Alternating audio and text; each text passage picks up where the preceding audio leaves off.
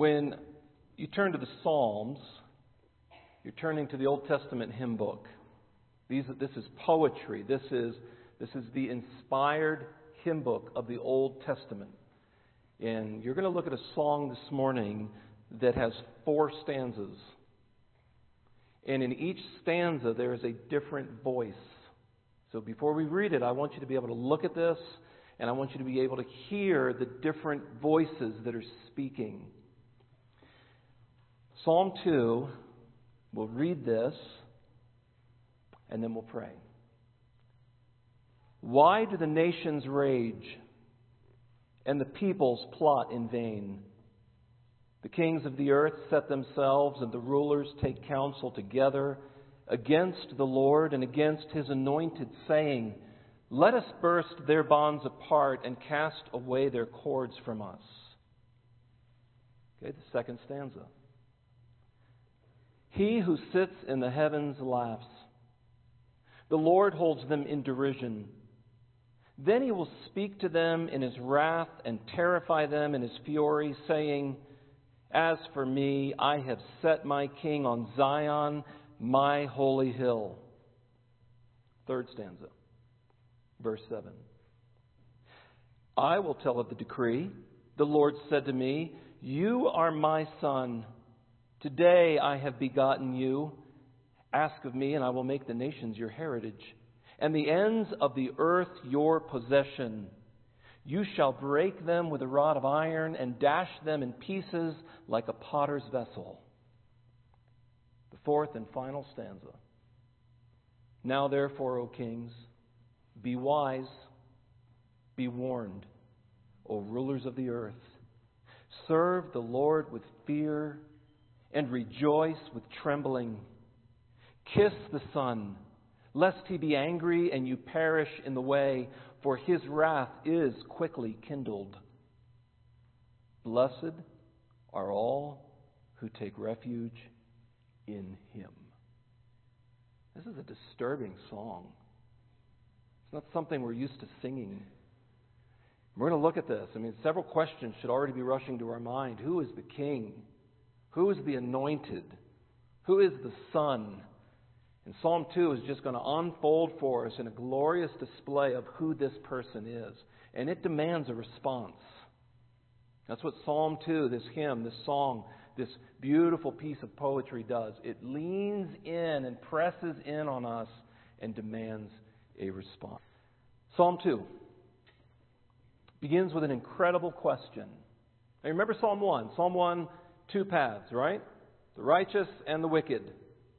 Jesus sort of reinforced that in Matthew 7. Broad is the way that leads where?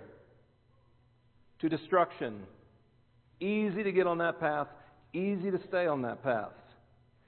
But narrow is the way that leads to life. This really is Jesus teaching Psalm 1. 2 paths. And the Lord knows the way of the righteous. But the way of the ungodly, the way of the wicked will perish. Psalm 2 really is kind of sort of seamlessly woven into Psalm 1. It's the cosmic confrontation that encourages the right response to Psalm 1. And so it begins with a question. Look at verse 1. Why do the nations rage and the peoples plot in vain? This is a question that unveils a dream the world has always wished for. You know, the world has a dream. The world wants to live life without God. So the question for us this morning is, on which path or on which side do we find ourselves? Are we raging with the nations? Oh, you can be religious and rage. You can shake your fist up at God and rage. Or have you bowed in humble, joyful submission to a king who already reigns? So the psalmist asks, why do the nations rage? You know, what are they raging about? Well, the very whisper of Satan to Eve in Genesis 3, listen to this again. When you eat of it, your eyes will be opened, and you will be like God. It's the disregard for human life and the saturation of violence in Genesis 6 before God judges the people with a flood. They want life without God. It's the futility of building a tower to heaven in the attempt to make a name for man. Genesis 11. It's the rejection of God in Romans 1 where Paul writes, "For although they knew God, they did not honor Him as God or give thanks to Him. Rather, they exchanged the glory of the immortal God for images resembling mortal man and birds and animals and creeping things." And the nations today in 2016 continue to rage against God because they want to live life without Him. You know, Psalm 2 provides a theological perspective for interpreting world events. What's going on in Turkey, what's going on in Syria, what's going on in Iraq, what's going on in New York City, what's going on in Washington, what's going on in Cleveland tomorrow night. And nations continue to rage against God.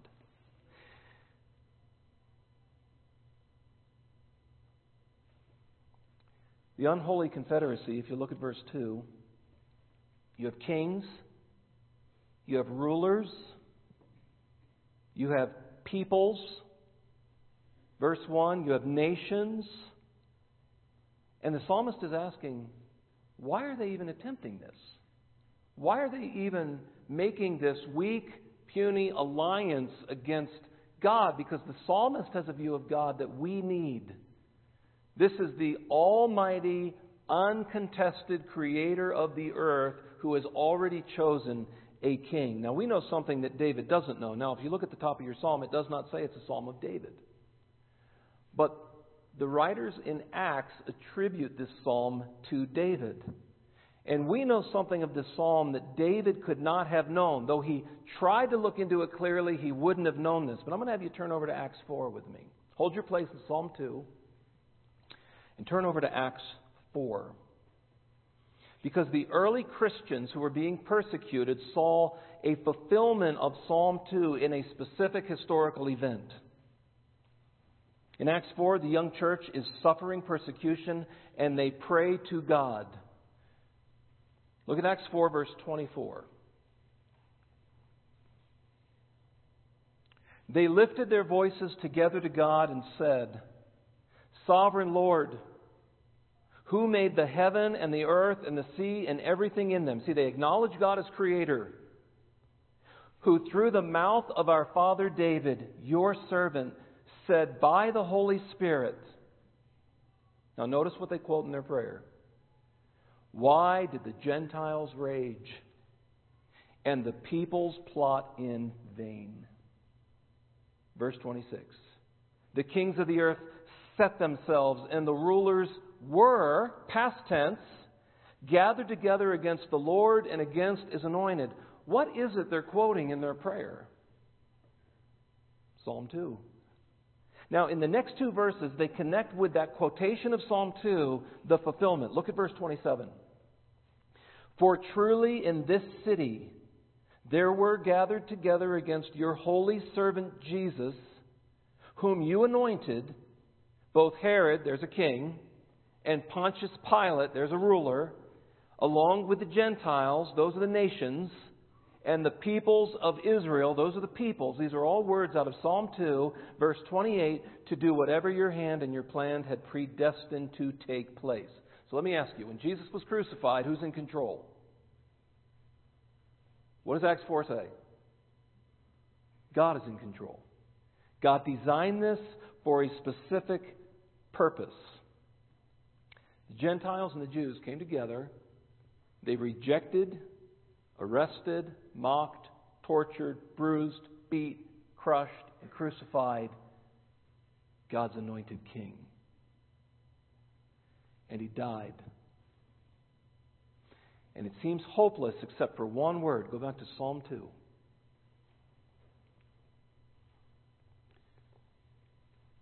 Why do the nations rage and the peoples plot in, what's the next word?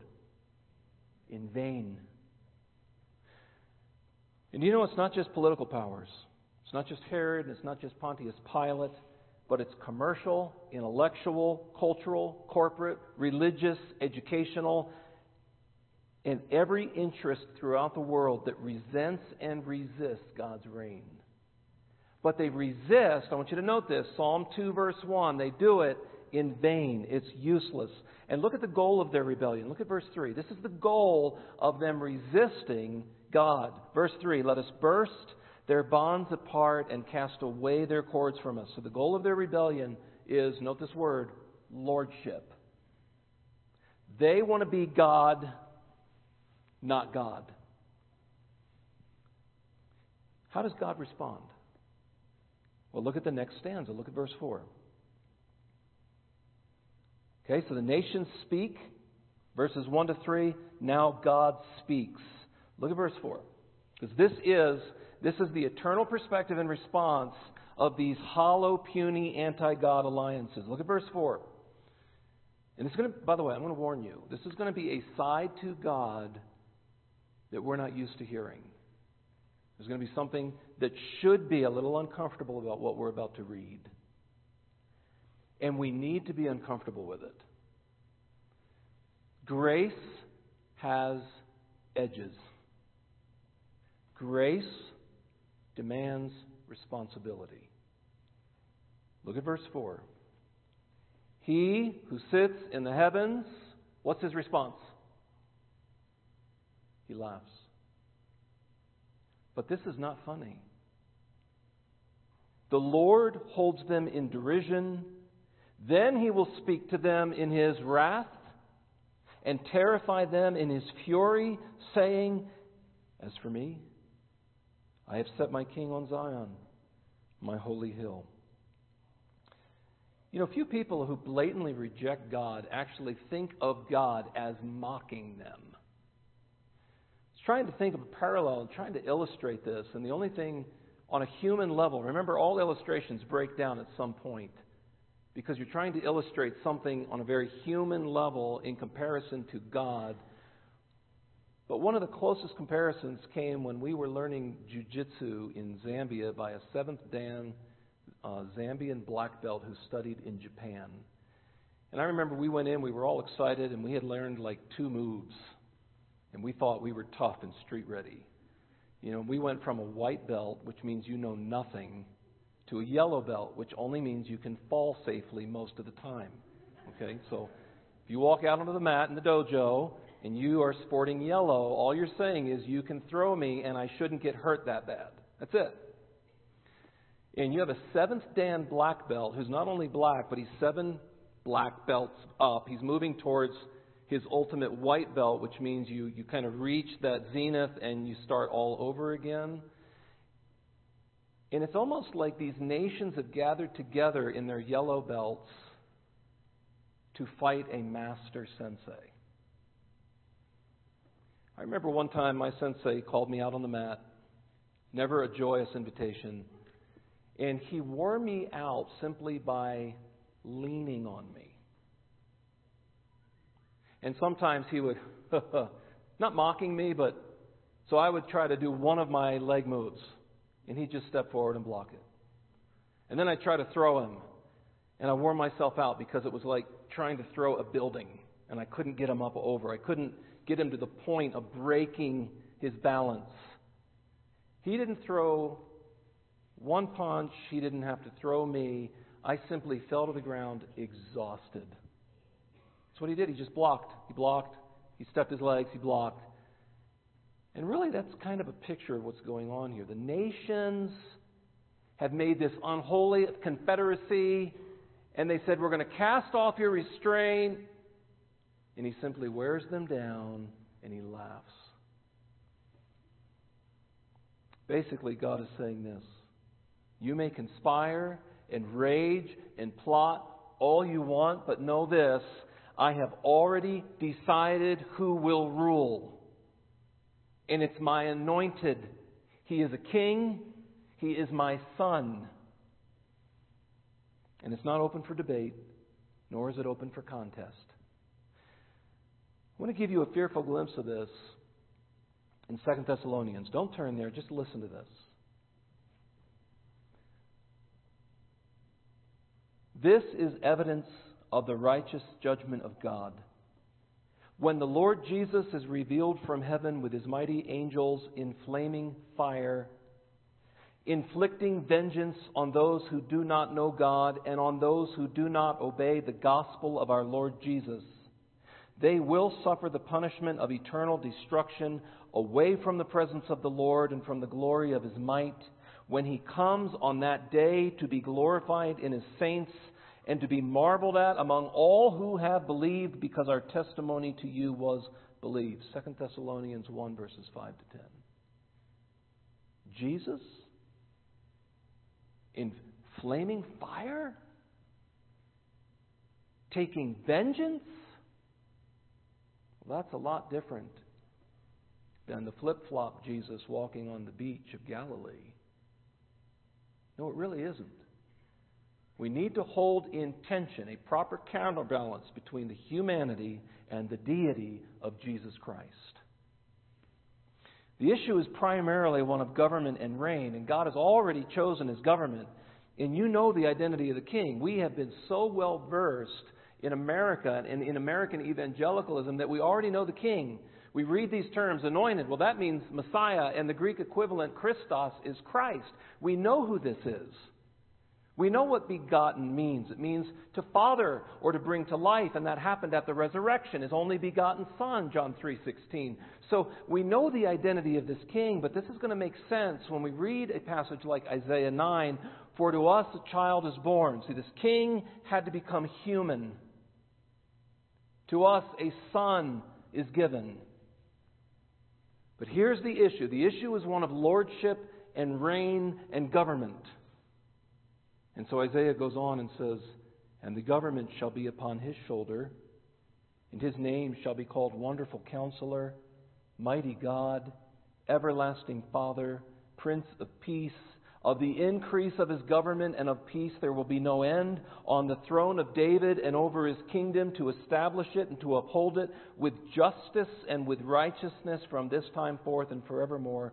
The zeal of the Lord of hosts will do this. And now in the third stanza, that king speaks. I want you to look at this. Look at verse 7. We are invited to listen to a conversation between father and son. And now the son speaks. Look at verse 7. I will tell of the decree. The Lord, Yahweh, said to me, you are my son. Today I have begotten you. Ask of me, and I will make the nations your heritage, and the ends of the earth your possession. You shall break them with a rod of iron and dash them in pieces like a potter's vessel. So who's the anointed? Okay, note 6 striking statements from this. Verse 7, he is the Father's son. Verse 7, he is the Father's begotten. Verse 8, he will inherit the nations. Verse 8, he will possess the earth. Verse 9, if necessary, he will break his possession of the nations with a rod of iron. If the nations refuse to submit, he will dash them to pieces. If necessary, verse 9, he will dash his possession of the nations in pieces like a clay pot. Psalm 2 is quoted 7 times in the New Testament. And what becomes very important is that the identity of the king, the son, the anointed, the begotten, is not left open to debate. In the New Testament, in all 7 references, it clearly references Jesus Christ. And so you're going to have to reconcile what you just read, this rod of iron and this dashing to pieces and this dashing of his inheritance, which is the nations. The nations are his. Oh no, for a little time there's the prince and the power of the air, and the ruler of this world, the God of this world. And he came in serpent-like fashion and offered the kingdoms. Do you remember this in Matthew chapter 4? And he offers these kingdoms to Jesus. And in some way, he took him and he showed him all the kingdoms of the world at that time, Rome and maybe Babylon and Egypt. And all Jesus had to do was what? Bow down and worship who? Satan. Very subtle. Here's what Satan was offering. Oh, I'll give you the nations. All you have to do is worship me. I'll give you the nations, and you don't have to go to the cross and be crucified for it. And Jesus understood the will of the Father. And Jesus still moved towards a certain death because he knew that this must happen. This psalm is quoted 2 times in Acts. We already looked at Acts 4, where they saw the fulfillment of that is when Herod and Pontius Pilate gathered together against Jesus Christ. It's quoted 2 times in Hebrews, and it's quoted 3 times in Revelation. Let me read one of those in Revelation. Revelation 12, verse 5. She gave birth to a male child, one who is to rule all the nations with a rod of iron. But her child was caught up to God and to his throne.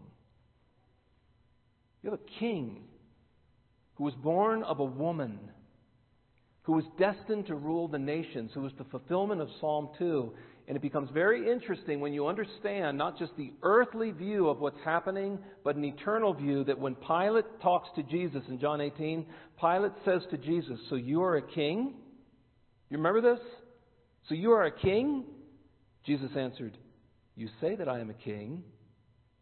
For this purpose I was born, and for this purpose I have come into the world, to bear witness to the truth. Everyone who is of the truth listens to my voice.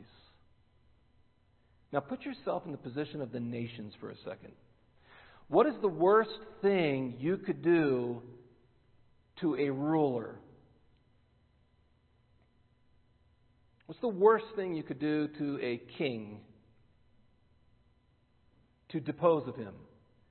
Jesus actually tells a parable, and he has this vineyard, right? And he goes to collect from the vineyard, and he sends some of his servants, and they kill the servants. Do you remember this?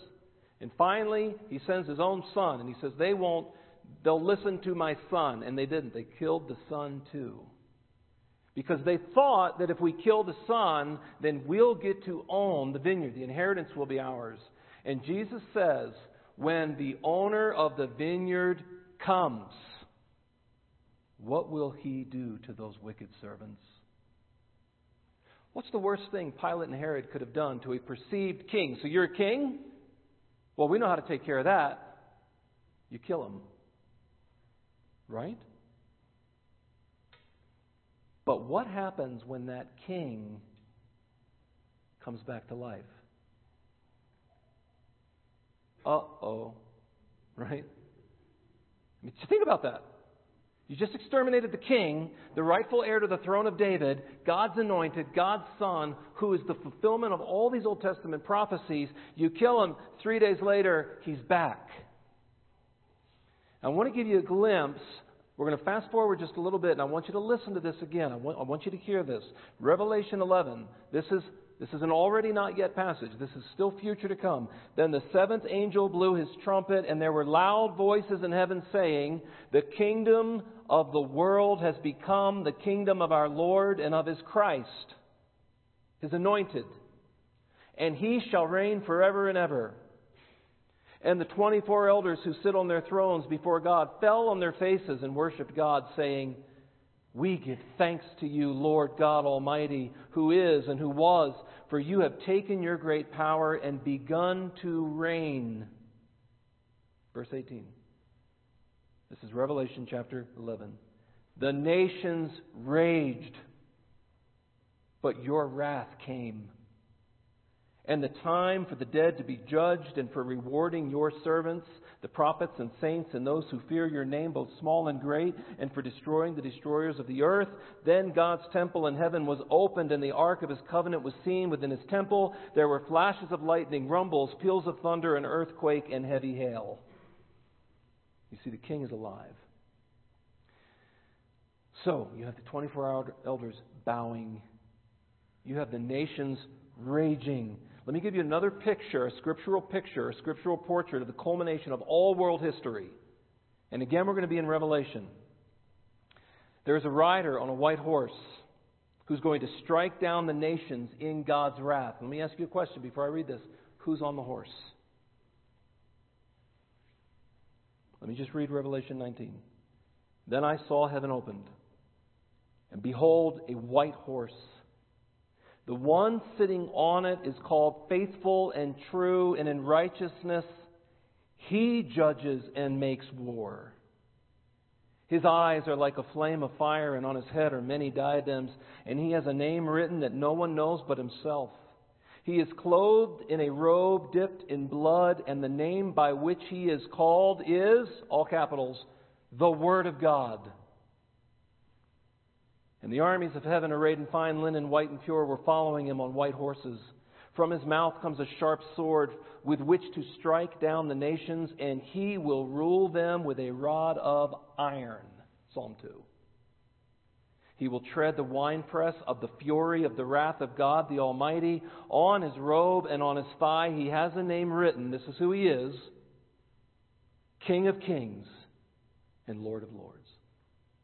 So the very one who held that mocking reed that they ended up taking and hitting him on the head, saliva going down his face as they spat on him and beat him, the very one who hold that as a snapshot of the nations raging against God and His anointed, will hold a rod of iron and rule.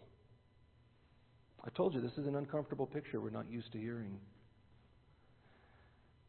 You know, God will save the worst of sinners.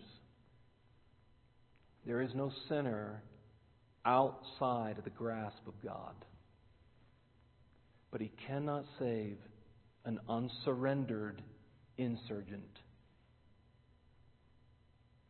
Just this morning, it said in the failed attempt of the military coup in Turkey that 6,000 military soldiers have been taken as prisoner. Again, another human level, recent illustration. Have you laid down your weapons of insurgency against the king? Remember, God can save the worst of sinners. If you're sitting here wondering, can God save me? I mean, look what I did. Look what I did. I could never forgive myself. I should have never done that. God can save you. He can save the worst of sinners. But He cannot save an unsurrendered insurgent who continues to rage against Him. And so it is said of Jesus in Psalm 2, "You shall break them with a rod of iron and dash them in pieces like a potter's vessel." Now we're going to look at the final stanza. Go back to Psalm 2 and look at verse 10. Because here we have both warning and encouragement. Here the Spirit speaks to the psalmist and says, verse 10, "Now therefore, O kings." I love this, right? It's the kings and the nations who are raging, and now this appeal, this gracious appeal goes out even to them. "Now therefore, O kings, be wise, be warned, O rulers of the earth. Serve the Lord with fear and rejoice with trembling. Kiss the Son, lest He be angry and you perish in the way, for His wrath is quickly kindled. Blessed are all who take refuge in Him." Two responses. First, respond to the facts. Wisdom is to order your life according to the facts. Wisdom on Monday morning is to start living in light of this revelation. We simply align our life to the facts of God's Word. Here are the facts of Psalm 2. There is a king. This is a fact. God will not be dethroned. This is a fact. God will display His fierce fury of wrath. Whether you like that or not, that's a fact. God has chosen His Son as king. The Son can be angry. People will perish in the way. The Son's wrath can be quickly kindled. From a spark to a raging and devouring fire. This is a fact. And this is a fact too. Are you ready? Blessed are all who take refuge in Him. In Christ. One of the beautiful phrases that is used throughout the New Testament. In Christ. The second response is respond to the Lord and to His Son. Here's how you respond. Serve the Lord with fear. And rejoice with trembling. kiss the Son. That's that bowing kiss of a subject to a king, indicating reverence, loyalty, and love. Here's an appeal to be wise and be warned. Really, we would call it this: repent and believe. It's what Jesus came preaching. Often we quote Mark 1:15 and we say repent and believe. Let me read you the full context. Jesus came into Galilee proclaiming the gospel of God. This is the good news. Okay, what's the good news? This is Jesus preaching. The time is fulfilled, and the kingdom of God is at hand. What does that mean? God's anointed king is now on the earth.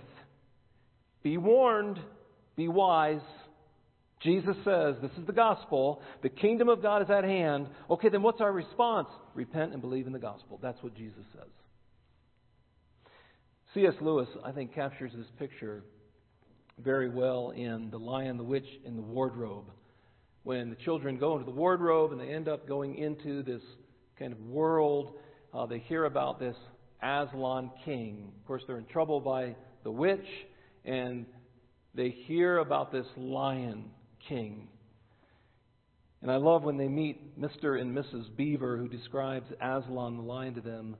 Susan, the older child, asks, "Is he quite safe?